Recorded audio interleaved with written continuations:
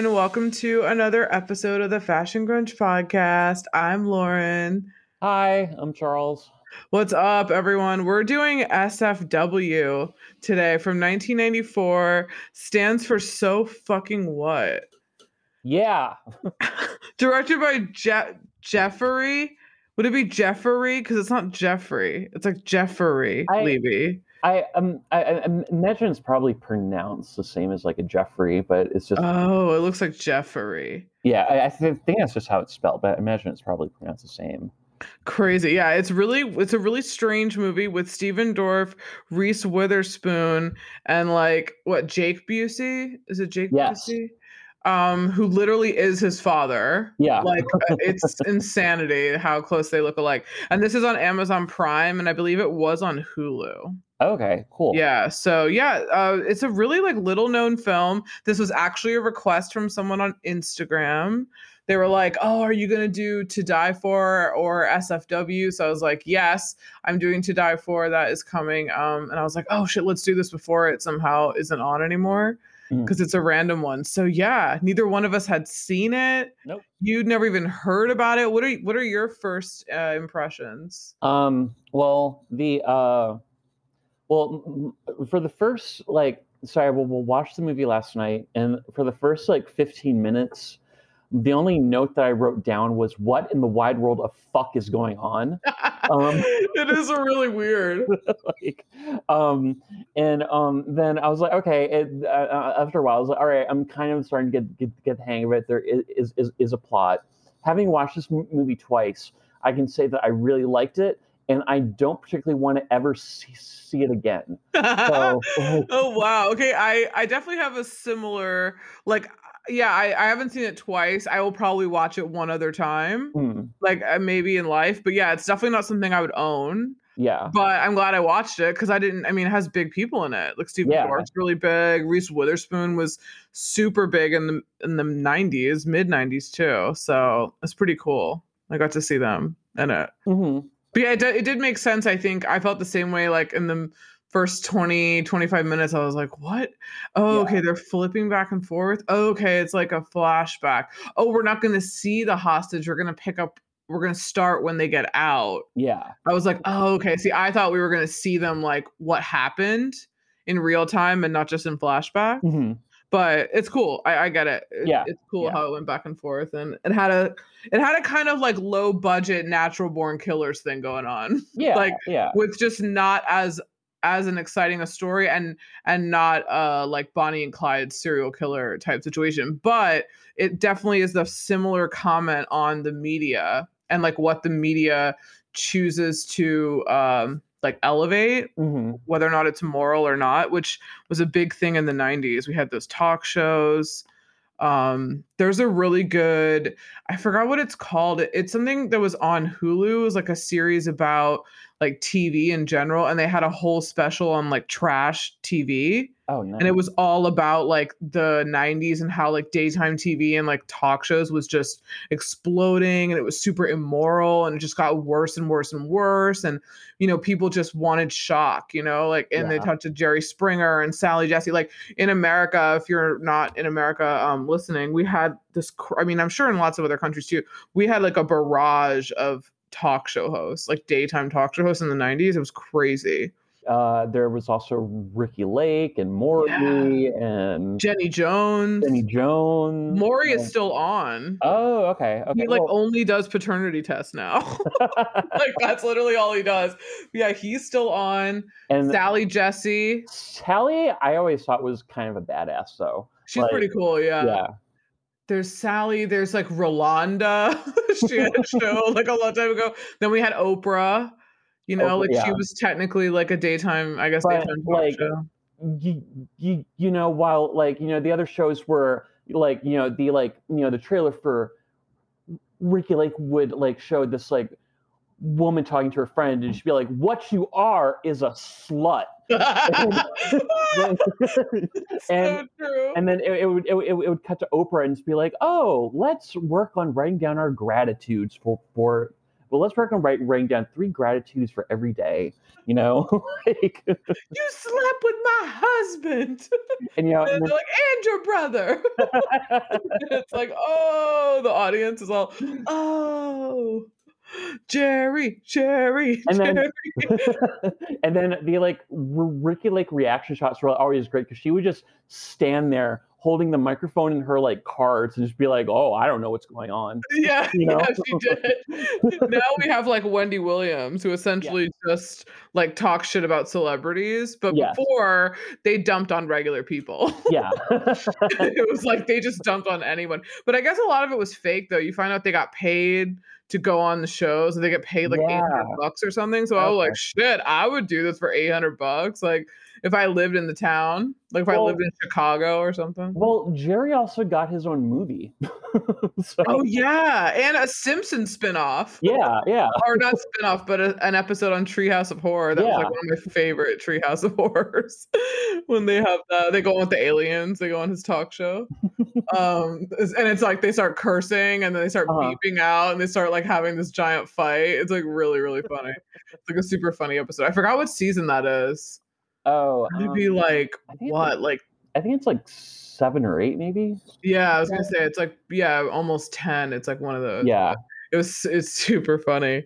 But yeah, I thought this movie had an amazing soundtrack, and I'm pretty sure that's the appeal of why this person wanted me to review it, because they were like, oh, the soundtrack's great, Soundgarden, like Babes in Toyland, Marilyn Manson, Hole, like a lot of other things. I was like, oh, okay, cool. I was like, right on. So yeah, definitely this is one of the better soundtracks I've heard in the 90s. Yeah. It's great. And Gwar, how could I forget Gwar? Like it's pretty cool. It's really interesting how our relationship with the media has really changed. Now that we have our own media, we're not just like looking at the same 4 or 5 channels like that are standard channels. So it's really weird now that we have this. I mean, God, it's crazy. Yeah, but it's kind of the same. Well, this is also kind of a strange movie because like the scenario that they're in is kind of ridiculous, but like I feel like the characters' reactions are like very kind of natural and like you know like I don't want to say this could happen, but like I didn't find it like completely unbelievable, I guess. It wasn't like it wasn't stylized in a way that made it look kind of like a Tarantino film where it just looks too slick and too kind of like Natural Born Killers. Like, yes, it would happen, but it wouldn't look like that. It wouldn't look like a fever dream. But this kind of, the flashbacks looked a little trippy. They were a little like hazy around the edges. They had that like vignetting in the frame and looked kind of foggy. And sometimes I couldn't tell that they were in the same supermarket or like Quick Stop, whatever. I couldn't really tell they were in the same place after a while. I was like, oh, is this the same place? Like, this is weird. And the Pine Sol lady. Oh yeah. she was working at the Fun Stop. There's so many random cameos. Tobey Maguire's in there as one of those boys at the bus stop. I first saw him in Fear and Loathing. That was in 97. So this is before that. So yeah, I think he'd probably been in Hollywood. I know he was best friends with Leonardo DiCaprio. And I think they came up around the same time. So I'm sure he probably did something as a kid, but I don't think his first big thing was, I guess, until like 98. What is that, Cider House? And that like his first big thing. Yeah, and I think that Pleasantville came out around the same time, also starring Witherspoon. Yeah, that's right. Witherspoon did so much. Yeah, I know. Like crazy. Did you ever see that movie she was in called A Far Off Place? No, what is that? So it's I think it came out like the year before that SFW was released, but it's like a Disney movie, and it's about like a American boy and his father who go to visit some friends in Africa, and like they're I think like, and they're like Reese's parents, and I think her mother is like from Africa and her father is like British or something. Anyway, so there's this whole thing where the house that they're staying at is attacked and their parents are murdered. And so the only way for them to get help is to basically walk across the Kalahari Desert. And so they basically walk from like one side of Africa to the other in order to try Oh, wow. And I think it's a Disney movie, and it's like really dark and like kind of like, oh shit. But yeah, it's good. Oh wow, that's crazy. Yeah. Oh, and Ethan Embry's in it too. Yeah, yeah. One who's in Empire Records. Mm-hmm. Wow, that's crazy. And I see it's rated PG. Yeah. Fun for the family. I mean, aside from like, their parents getting slaughtered, it's totally fun. Oh my God, how fucking crazy. Wow. Yeah, she was in a lot. Like that was, I think, looked like her third credit on IMDb. Like it's a really early one. Yeah. Okay. So was she really young in it? Is she like Yeah, I think she played like a 15 or 16-year-old. Oh, okay, okay. Like, she looked really young, like for a lot. Because even in Fear, I was like, she looks really young, but she's probably like 18. But she just looks really young. Same with Cruel Intentions. Yeah. She looks really young too. So yeah, she just has like a baby face, I guess. Yeah, I think so. Crazy. And then right after this, she did Freeway and then Fear. We should have released them in order because we've done both of those. But Nicole Forever. Yeah. Fear. If you haven't seen Fear, you have to. It's like, hey, Nicole, give me a Coke. Yeah. Nicole, give me a Coke. I love when the dad just looks like, the fuck? And he's like, can you hurry up? We still have to go pick up the guy and we have to get there, okay? And the dad's looking at him like, the fuck? How dare you talk to her like that? And then he flips the clock back. I was like, oh. I was like, oh. No, the worst is when he put that note in the car and says, now I've popped both of your cherries. I was like, oh no. I was like, this is bad. Oh, and then he like calls his friend and he's like, hey, I need to borrow your bat. Just goes over there and like goes ham. All right, well, we talked about that in Fear. If you want to listen to that episode, it's like, I don't know, it's an early one. I don't even know what number it is. It's probably in the 20s or something, but go back. This is number 72. Oh, cool. I think this will be 72, so that's fucking rad. Yeah, so that's my first impression. Do you have any other notes for that? No, not really.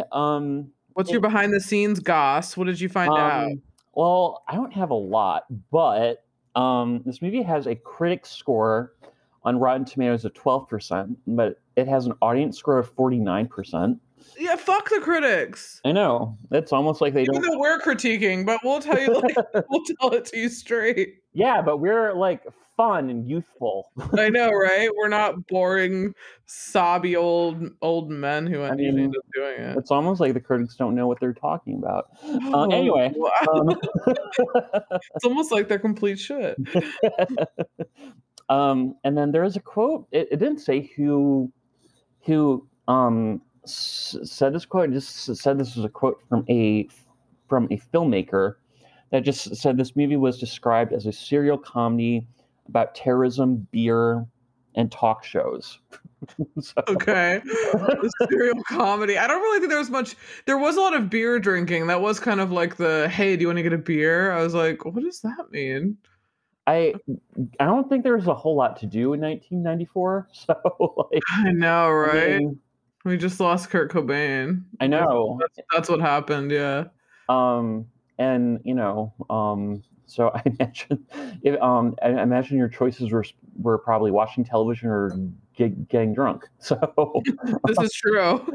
We're watching MTV. Yeah.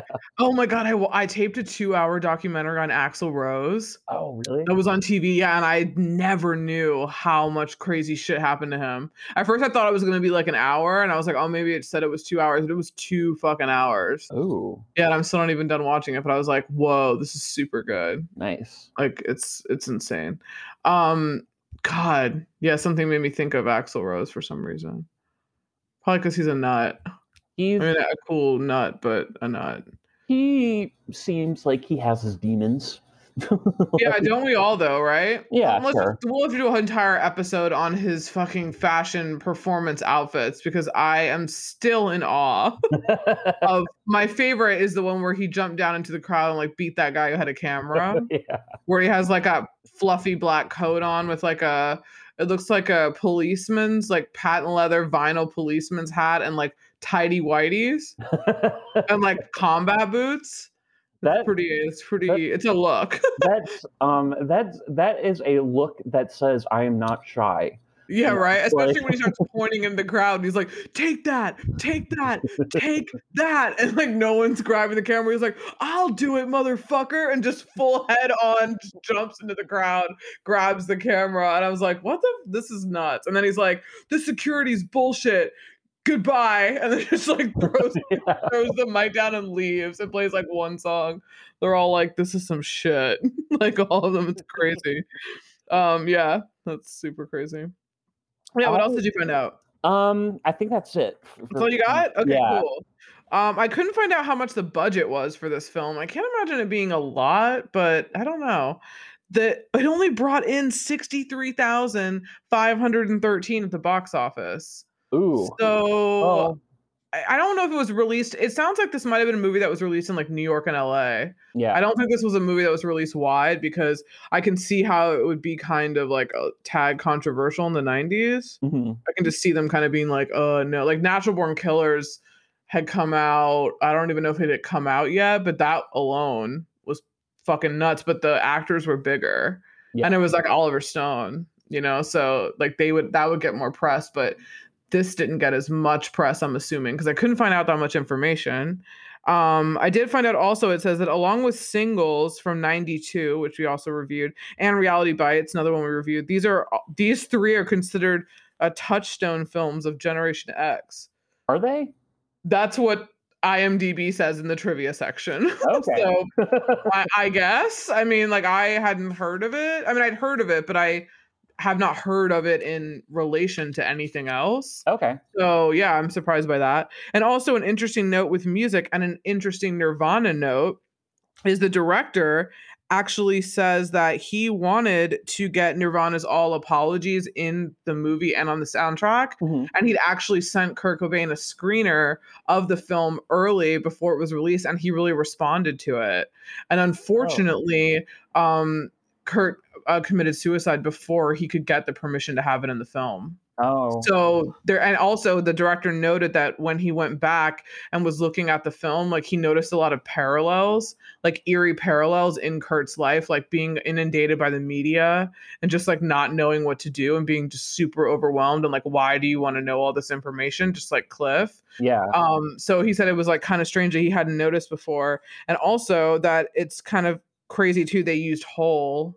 In there, in the song too. And also he said, which was also really weird, is when Courtney was reading out Kurt Cobain's suicide note at that park in Seattle, mm-hmm. After she would read some of the lines, which you can go look up on YouTube, I'm sure there's a video on it, and after she would read some of the lines, she would say "so fucking what," which he thought was so eerie. Yeah, that like that wasn't planned, or obviously this movie I don't think had even come out yet. This came out in like July. And Kurt died in April. So he said that was really like eerie. Like there were some weird parallels there. Yeah. So wow. Yeah, that's what I got.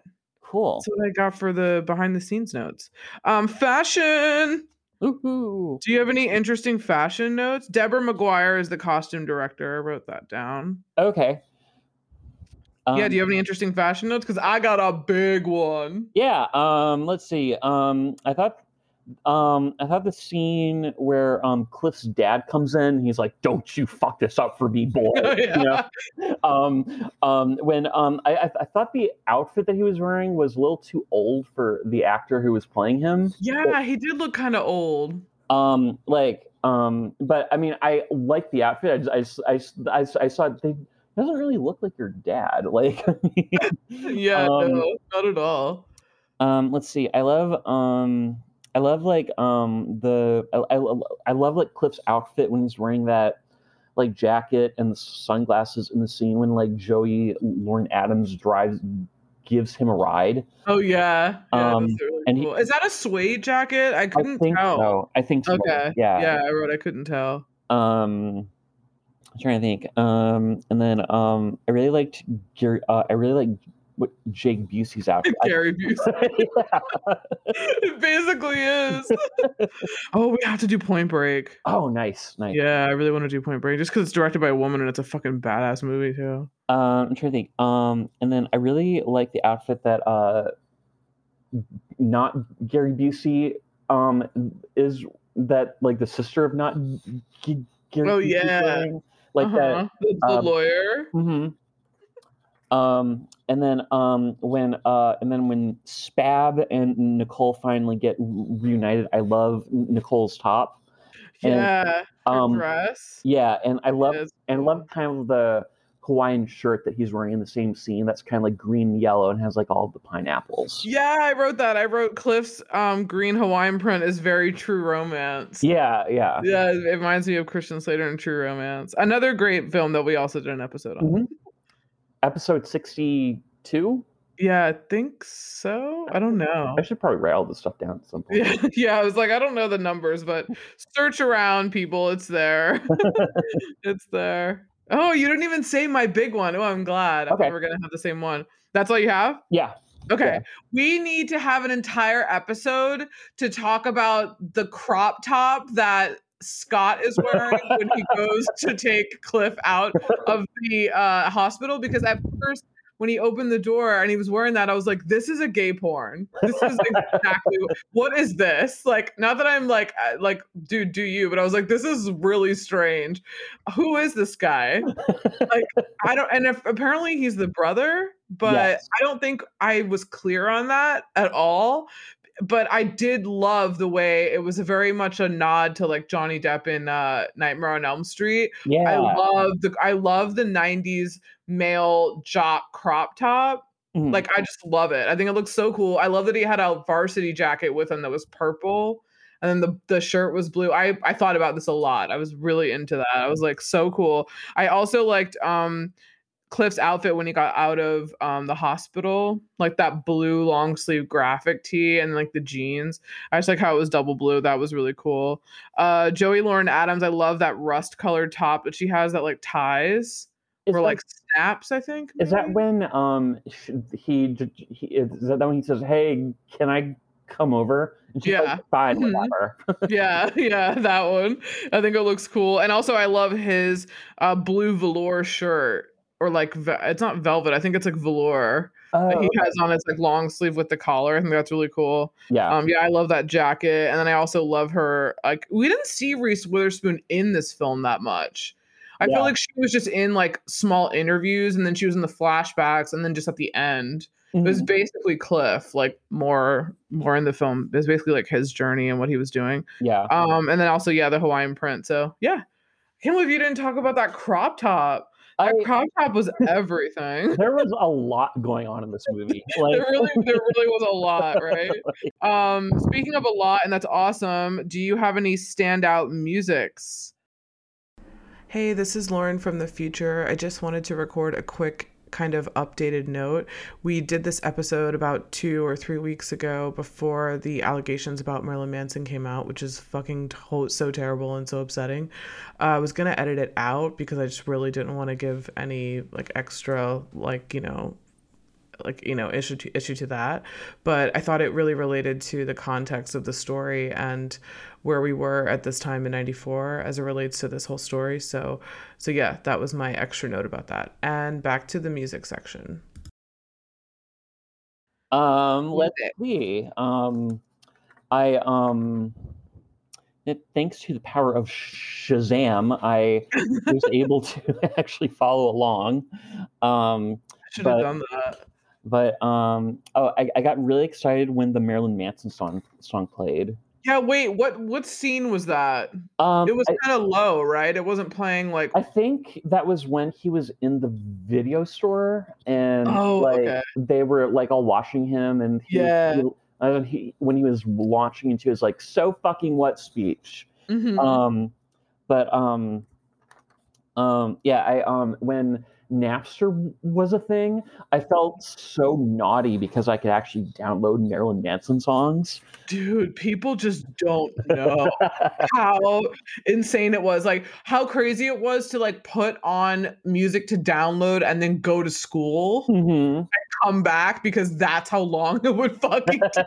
There were sometimes you would see the like download thing and it would be like 6 days. You're like, oh fuck no. Yeah. like this is crazy. Like, because it was all dependent on people seeding it. So if no one was online, like with access to their library, like letting it be uploaded, like it would be one person you had to get it from, and it was like, so the more people, the faster it would download. But it was a crazy wild. It was a wild time. It was really wild. The beginning of social media, like all that stuff. It was a really wild time. So about the year before, I had been going to a boarding school in Virginia, and we had a very strict rule where we could not have any like CDs that were parental guidance or like parental advisory.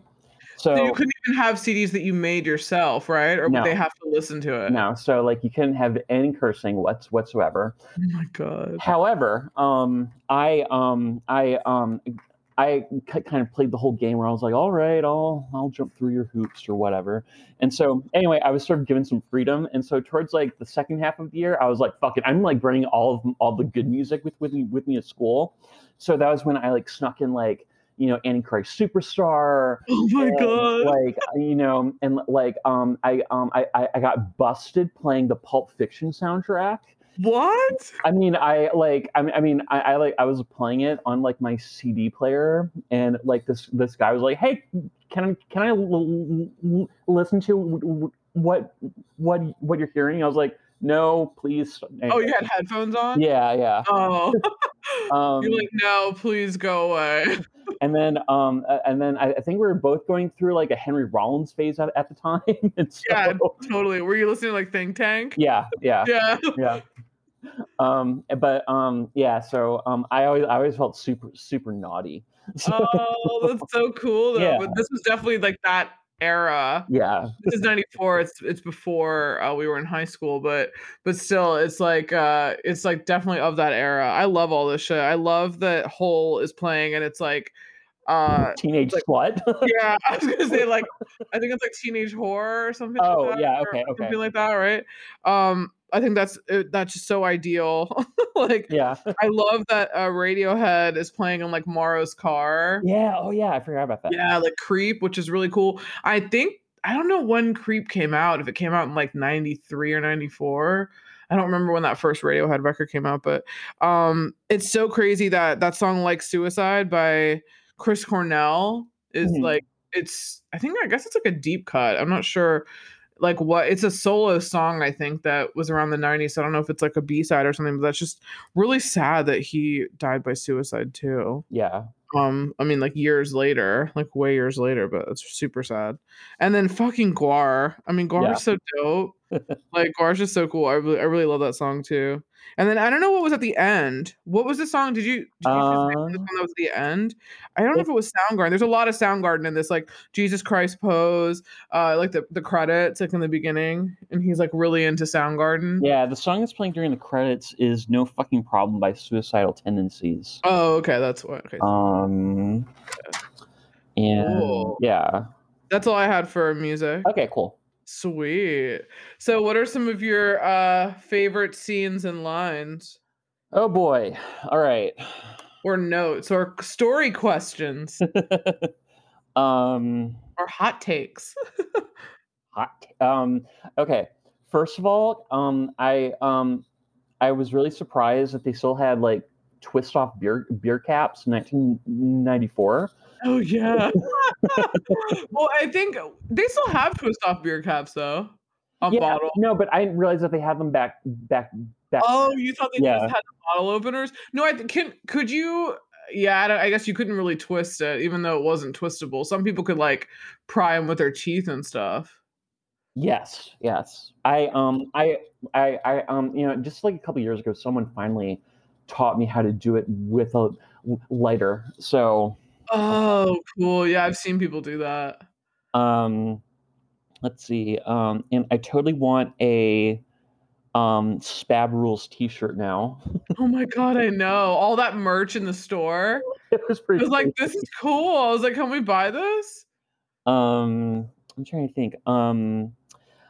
I loved Nicole's, or wait, is Nicole her name? No, Nicole's her name in Fear. Okay. Her name is Wendy. Okay, Wendy. Wendy Pfister. Wendy Pfister. But I love her. We're mature. Like I was watching and I was like, her name's Wendy Pfister. I was like, it's really funny. Well, it's spelled with a P. Yeah, it is. But I just love Wendy's reaction when she sees Cliff on TV, like being the VJ again, and she's just like smiling and laughing. I thought that was really sweet. And then I love the scene when they both get shot. Oh my god. Like, right? And the fact that it was fucking Tara from Buffy. Yeah, I know. Like, Tara! Oh my god! I was like, wow, I can't even believe it's her. That's nuts. And then I loved how like when he like in the beginning when he's first in the hospital, how like there's that whole montage of people just like talking at him, just being like, you know, like his parents, and then like the FBI agent, and then like a nurse, and then like an agent, and then like a therapist, and it's just like, whoa. It's really funny. Yeah. And then that nurse, doesn't the nurse like, is that the movie I was watching? The nurse? Oh no, that was something else I was watching where it's like a famous person, and this nurse like came in and like asked for an autograph, and they were like, "What the fuck?" I was watching yesterday. Not something else. I was watching the fucking Wendy Williams documentary. Yeah. The Wendy Williams feature movie last night. And then this was like a really small one, but I love when he's like checking to the hotel room, and like the concierge is like in a brace. And just her reactions are so weird that it just kind of made me laugh. The whole thing is like literally, what is it? What in the worldwide fuck is going on? Yeah. That's really what it is. Strange. And then I love the cameo by Gary Coleman. Yeah, how they made that weird sitcom. Yeah. So was it So Damn What? So Damn What? Yeah, I was like, no. So fucking what is so? It's so weird. It's so weird and funny though. Yeah. Is that all you got? Yeah. Oh, okay, cool. All right. Well, my first note is, whoa, these credits are 90s. Mm-hmm. It's like super like old VHS tape, like tracking on a VCR, like a super memories on that. I wrote leaving the hospital, the friend, quote unquote, but it's his brother. Yeah. Which is so strange. My first favorite scene is when they trash his room. When he comes back home. I do actually love when he gets there's like that all the townspeople like in front of his house, and he's just like, "Who the fuck are you?" And he's like, "I'm the mayor." And he's like, "Here's the key to the city." He's like, "Oh, cool, nice to meet you. Thanks." Like he's like, "Who the fuck are you? Like, what are you even doing here?" Yeah, I love when he trashes his room. I think it's so funny. Especially is it Soundgarden? I think so, yeah. Yeah, I was gonna say, because like the brother grabs the poster. I was like, oh, okay, so he's a brother.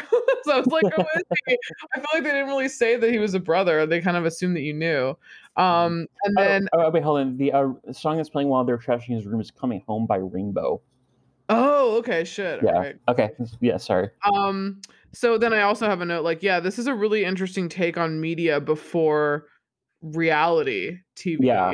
And I think it's I keep wanting to call him Gary Busey, Morrow, in the story, his friend, he says like, wow, this reality is like putting reality to shame. Like, real life is like putting reality to shame, which is kind of sort of what it's like now. Now things are just made up. Like reality is not even real. Now it's just made up.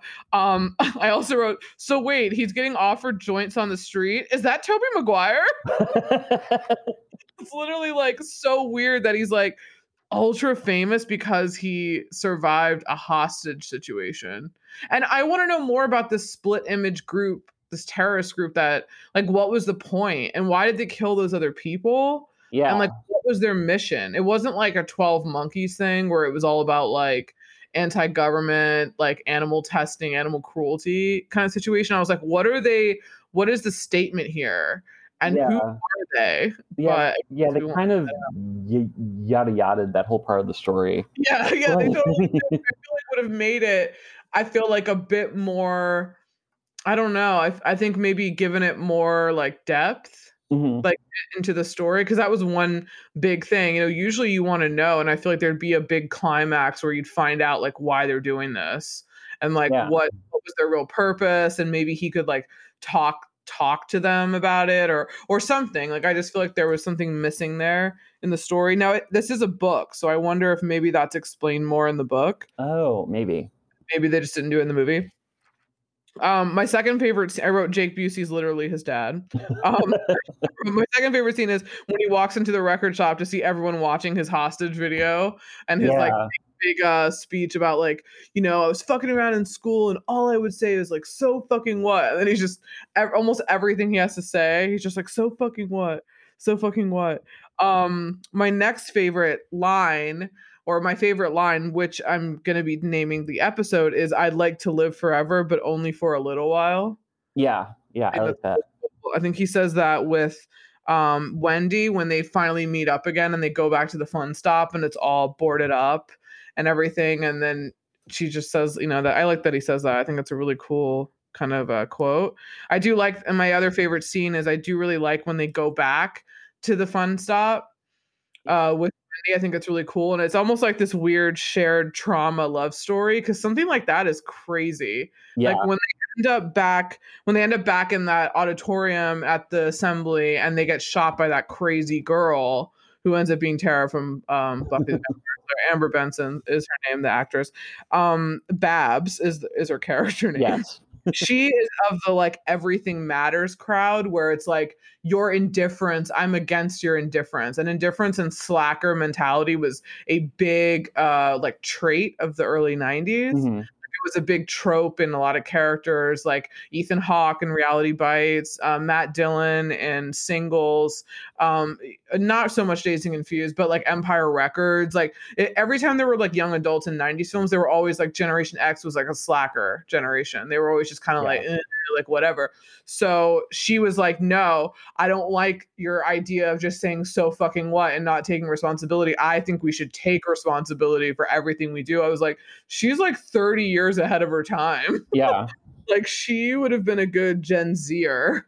Yeah, I was trying to call her that in a way that wouldn't be insulting. More like, I guess more like I don't know. I guess more willing to like accept her mistakes publicly. Yeah, like she was, like her character was all about like taking responsibility, taking ownership, in the public way, and of course it manifested in her like pulling a gun and then aiming it towards them. And I was like, this is crazy that this was pre. I mean, I guess we had some mass shootings. I don't know like when they really picked up in society, but I'm just thinking of Columbine. This is pre-Columbine. Yeah. So like every time you see like these school situations where there are guns, and it's just really crazy. It's a really weird foreshadowing. It's like they knew that something would happen that'd be really, really bad eventually. And it's just like small things happen. We didn't even hear about it. I mean, the country's so big. I'm sure there's something that might have happened in another state and it was like one person or no one was hurt, but they just don't tell you about it. And you think it's like a random thing, which is so crazy. Then it's really interesting too. I like how it turns the tables and she ends up becoming famous. Yeah. Like she ends up becoming like the one, and it just almost the same way as Natural Born Killers too. This film is like a very, I mean, it's not the same, but it's in the same theme, I guess, like comment on the media and like sensationalism and what we choose to pay attention to and who we idolize and like why.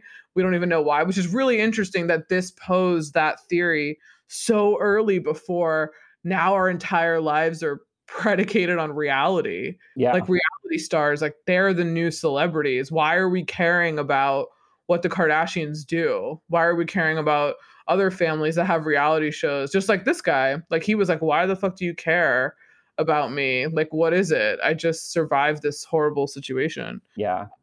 When they get shot in the hospital, I like how they're both in the same room, him and Wendy. And I think she ends up going to jail, right? The girl. But then I love when they do that interview and it's like the same setup. Yeah. Like, we're going to talk, because they were doing the same thing with Wendy when she got out. And they're like, we're gonna talk to Babs about what this life has been like for her, just like a little bit out, a little bit, and for like an hour, and she's like sitting there. It's like the same setup. Yeah, I thought was really funny. And then I like when he says like, "Are we gonna get married or what?" Yeah, and I like love their whole like their like whole like, hey, Spab, Wendy, Spab, Wendy, Spab, Wendy. Yeah, I know. That's really cool. I like it. I like how they're kind of both together because they just talk about how you could explain this to anyone. Yeah. Like, how could you explain this situation that you lived through?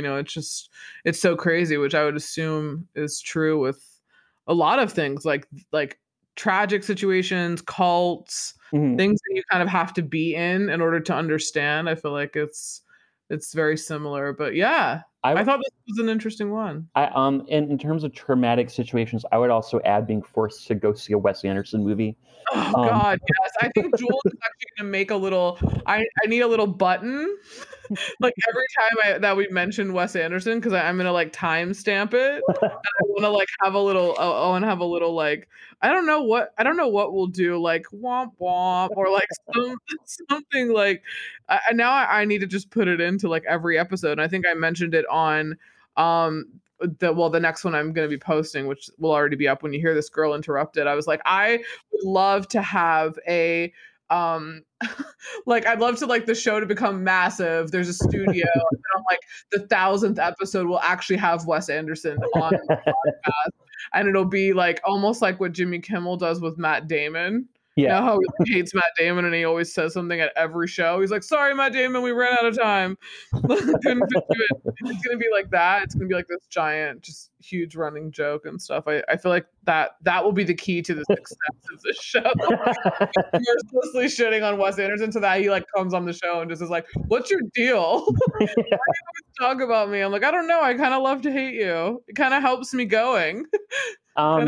Going. It keeps me warm at night, just like your millions of dollars for keeps you warm at night. So. Yeah, right. I'm not unlike Demi Moore rolling around in the money in a la Indeed Proposal. Oh man. Oh, and he does too. He like reenacts that scene like 3 times a week. On the minimum. Yeah. I also really loved it when Mike Myers did it in 54. Yeah. When they shake all that money out on the bed and I think he like rolls around in it and then he spits in it. He like just hogs a loogie and then he tries to like give it to Ryan Phillippe. That's another really good film that came out in 98 about Studio 54, which is on the list to do. Oh, cool. I don't know if anyone will care about disco that much, but I love that movie. I think it's really cool. It's like one of my favorites. There's a director's cut too that's like that's cool, that came out pretty recently. That's way different than the one that was released. Oh, cool. No, I know I've seen, but I always get Studio 54 a little confused with Velvet Goldmine. Oh, another one that is on the list to do too. Yeah. Well, Studio 54 is actually about 54. Okay. With the club in New York, and it's based on real people. Like it's based on the real owner, and I don't know about the other people, but the real owner, like Steve Rubell, like he plays Steve Rubell. Okay. So and there's some famous people in it, like depicted in it. And Velvet Goldmine is a fictional character. I think it's supposed to be a lot like Bowie, but it's not Bowie. Okay. I'm pretty sure he's supposed to be kind of based around Bowie though. Okay, cool. But yeah, like his attitude and stuff like that. I really want to do well, I might end up doing 2 movies from the 2000s a month. Okay. So yeah, we'll see what that's going to be. And then I guess tomorrow I have to announce the new one on Instagram. Ooh. Right? People already know what it is. I'll tell people what it is. The next one that I'm going to be doing, and if you want to do it with me, I don't know if I told you, I want to do The Social Network. Okay. Yeah, I like that movie. And it's on Netflix right now, so it's easy to see. So that's the one we'll be exploring. I think we might do another one too in February. Okay. Because there's so many movies in the 2000s that I want to do. But yeah, we're going to do Social Network. Yeah, we're going to talk about that Armie Hammer thing. It's getting weirder by the day, and it's becoming my like pop culture like fuel. Like, I mean, I just read. I feel like I'm the only one of my friends who reads a lot of gossip pages. And I'm telling people what's going on, and they're like, "What? What do you mean?" And I'm like, oh, you'll hear. Send them a link. Like, oh God. Yeah, it's real. And this is what's going on too. Oh, and apparently the Olympics are probably not canceled. Yeah, I heard they're gonna keep going forward for now, but there's a chance they could always get canceled later. How much notice do they have to give these athletes? I mean, I think they're probably training as if they're going to go on as sort of when are the trials? I mean, I think the Olympics are supposed to be in late July. I think that's when they're supposed to start. So I imagine trials will probably be in June, maybe late May. God, do they have worlds now? Are they happening right now, or they already happened? The world championships? Well, I think there's supposed to be world championships after the Olympics, but I don't know if it's going to be able to go forward. Wow. Yeah, God, this is crazy, man. Yeah. Can we just get back to the way we were? Gosh, it just seems like it's nuts, right? I know. It just seems like this is a whole new world. I know. That just switched overnight, I can't even imagine what it was like before. I know. Everything was just open. You could just do whatever. You could go to a concert. And I'm also just wondering what it's going to be like when things open up and when people are out again. People are going to be wilding out. Oh, I know. It's going to be kind of crazy. Yeah. I'm it's going to be interesting, but it's going to be really a lot of people are going to go balls to the wall. Yeah. Because they've been cooped up for so long, it's kind of nuts. And babies are I know. Be a baby boom. Although there's apparently a birth rate drop, and I was like, yeah, because people don't have fucking jobs. Yeah, people are like, why are there no children? I'm like, they will, but it's a fucking pandemic right now. It's kind of hard. The whole other layer of nuts. So who knows, man? It's just, I guess we're just waiting this thing out. Riding this thing out. But yeah, this has been super fun to get a new one. It's a slightly shorter episode, so I hope everyone enjoys it. And go check out this movie. It's a really interesting watch, especially if you like Stephen Dorff, Reese Witherspoon. It's a good 90s tale of the media. You know what Stephen Dorff was in that I actually really liked him in was that movie Somewhere that was directed by Sofia Coppola. I've never seen that. It's good. It's one of those movies where nothing really happens, but I found it to be very enjoyable. Is it Lost in Translation, or it's not that good? It's probably not as good. Okay. But it's different though. Yeah. It's I think it's just sort of about an actor who's just kind of really bored with his day-to-day routine, and he's fairly high profile, and doesn't he have a child? Yeah. Yeah, and I saw there were a lot of really sweet father and daughter scenes. So, oh, okay. Yeah. Wait, is that streaming anywhere? I don't know. I'm not sure. What does Stephen Dorff do now? He does something now. He's like a cop in a TV show. Oh, he was in True Detective, I think season 3. Oh, okay. I don't think it was 2. I know he's in 1. What's the big thing that he's known for? Blade. Okay. Yeah, he's the bad guy in the first Blade. That's what I think of him for. If I think of what he's been in, that's what I think of. He's in a show called Deputy. I guess that was on in 2020, where he was a cop. He was in the show Star. That was an Empire spinoff. He's been in some films. He just hasn't been in anything really super high profile. Oh, okay. I don't think since the 90s. He's kind of the female, he's kind of the male Parker Posey, who's just been a lot of movie stuff, I guess. Yes, but I don't know what Parker Posey does now, though. Have you seen her recently? I don't remember. Oh, wow. Stephen Dorff was in an episode of Blossom. Oh, really? I love that show. And 3 episodes of Roseanne in 1989. Oh, you know what? He's in this episode when the oldest daughter has to deliver a speech in front of the entire school, and she farts in front of the entire student body. What? Yeah. Is he in the classroom? Well, you don't actually see the fart itself, but it's just kind of told secondhand. Oh but my it's God. it's just really funny. Oh, that's so funny. Yeah. Cool. Well, do you have any more hot takes, hot notes, sign off info? I'm trying to think. I actually had a question. Oh yeah. There's a scene when he's talking to Joey Lauren Adams and he calls her a fucking taco. Does he? Yeah. Okay. So okay. So is that like a does that mean anything, or can I just start calling people random foods now? Like, I mean, I guess you could call people random foods. I mean, I've definitely heard women's anatomy be referred to, or like people's vaginas, I guess. I can say the fucking word. Oh, okay. As pink tacos. I've heard that. There was a restaurant in LA called Pink Taco that's really fucking good. And it was just every time you say you're going there, just like is always met with like like so I mean, I guess I mean I guess is it supposed to be derogatory or just like a 90s slang where people called each other like weird stuff? It didn't really have I don't know. I mean, it didn't really have a derogatory feel to it. I just got excited. I was like, oh, you know what? Then I'm going to start calling her a pot roast. You know, that was her pot pie. Yeah.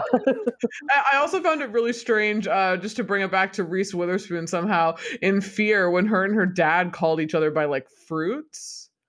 Remember they were in the car and she's like, and he's like, okay, my little kumquat, and she's like, all right, my little nectarine. I was like, that's your dad. That's weird. Yeah, that's the other thing I think of when I hear of like calling someone a fruit. Okay. That's what I immediately think of. Okay. Or just like any type of hazing. Like, the other day I heard someone describe another man as shaped like a mustard bottle because he had hips. He was like a man with like pretty like substantial hips, and this other person said that they were shaped like a mustard bottle, and I fell out. Like I fell out laughing. It was super, super funny. Mustard bottles ain't no shame in that, man. I love mustard. Yeah. But yeah, this has been super fun. Leave us a review, leave us 5 stars, write a review, check us out on Spotify, Google, Stitcher, like fucking everywhere. Yep. Yeah, Instagrams are in the show notes. And yeah, you'll hear about the social network, but that's what we're gonna do for our forward flash in the next month in February. And yeah, we're gonna be doing, I don't know what we're gonna go back to Basic Instinct, right? Mm-hmm. So we're gonna do that sounds cool. So we're gonna do Basic Instinct, the two of us together, and then we've got lots of episodes coming up. I'm doing Foxfire with Angelina, which is a great film in '96. To Die For, Nicole Kidman, Sharon Stone. We got the heavy hitters, heavy hitters. So yeah, I'm excited. Score. Well, we will see you on the next one. Bye. Bye.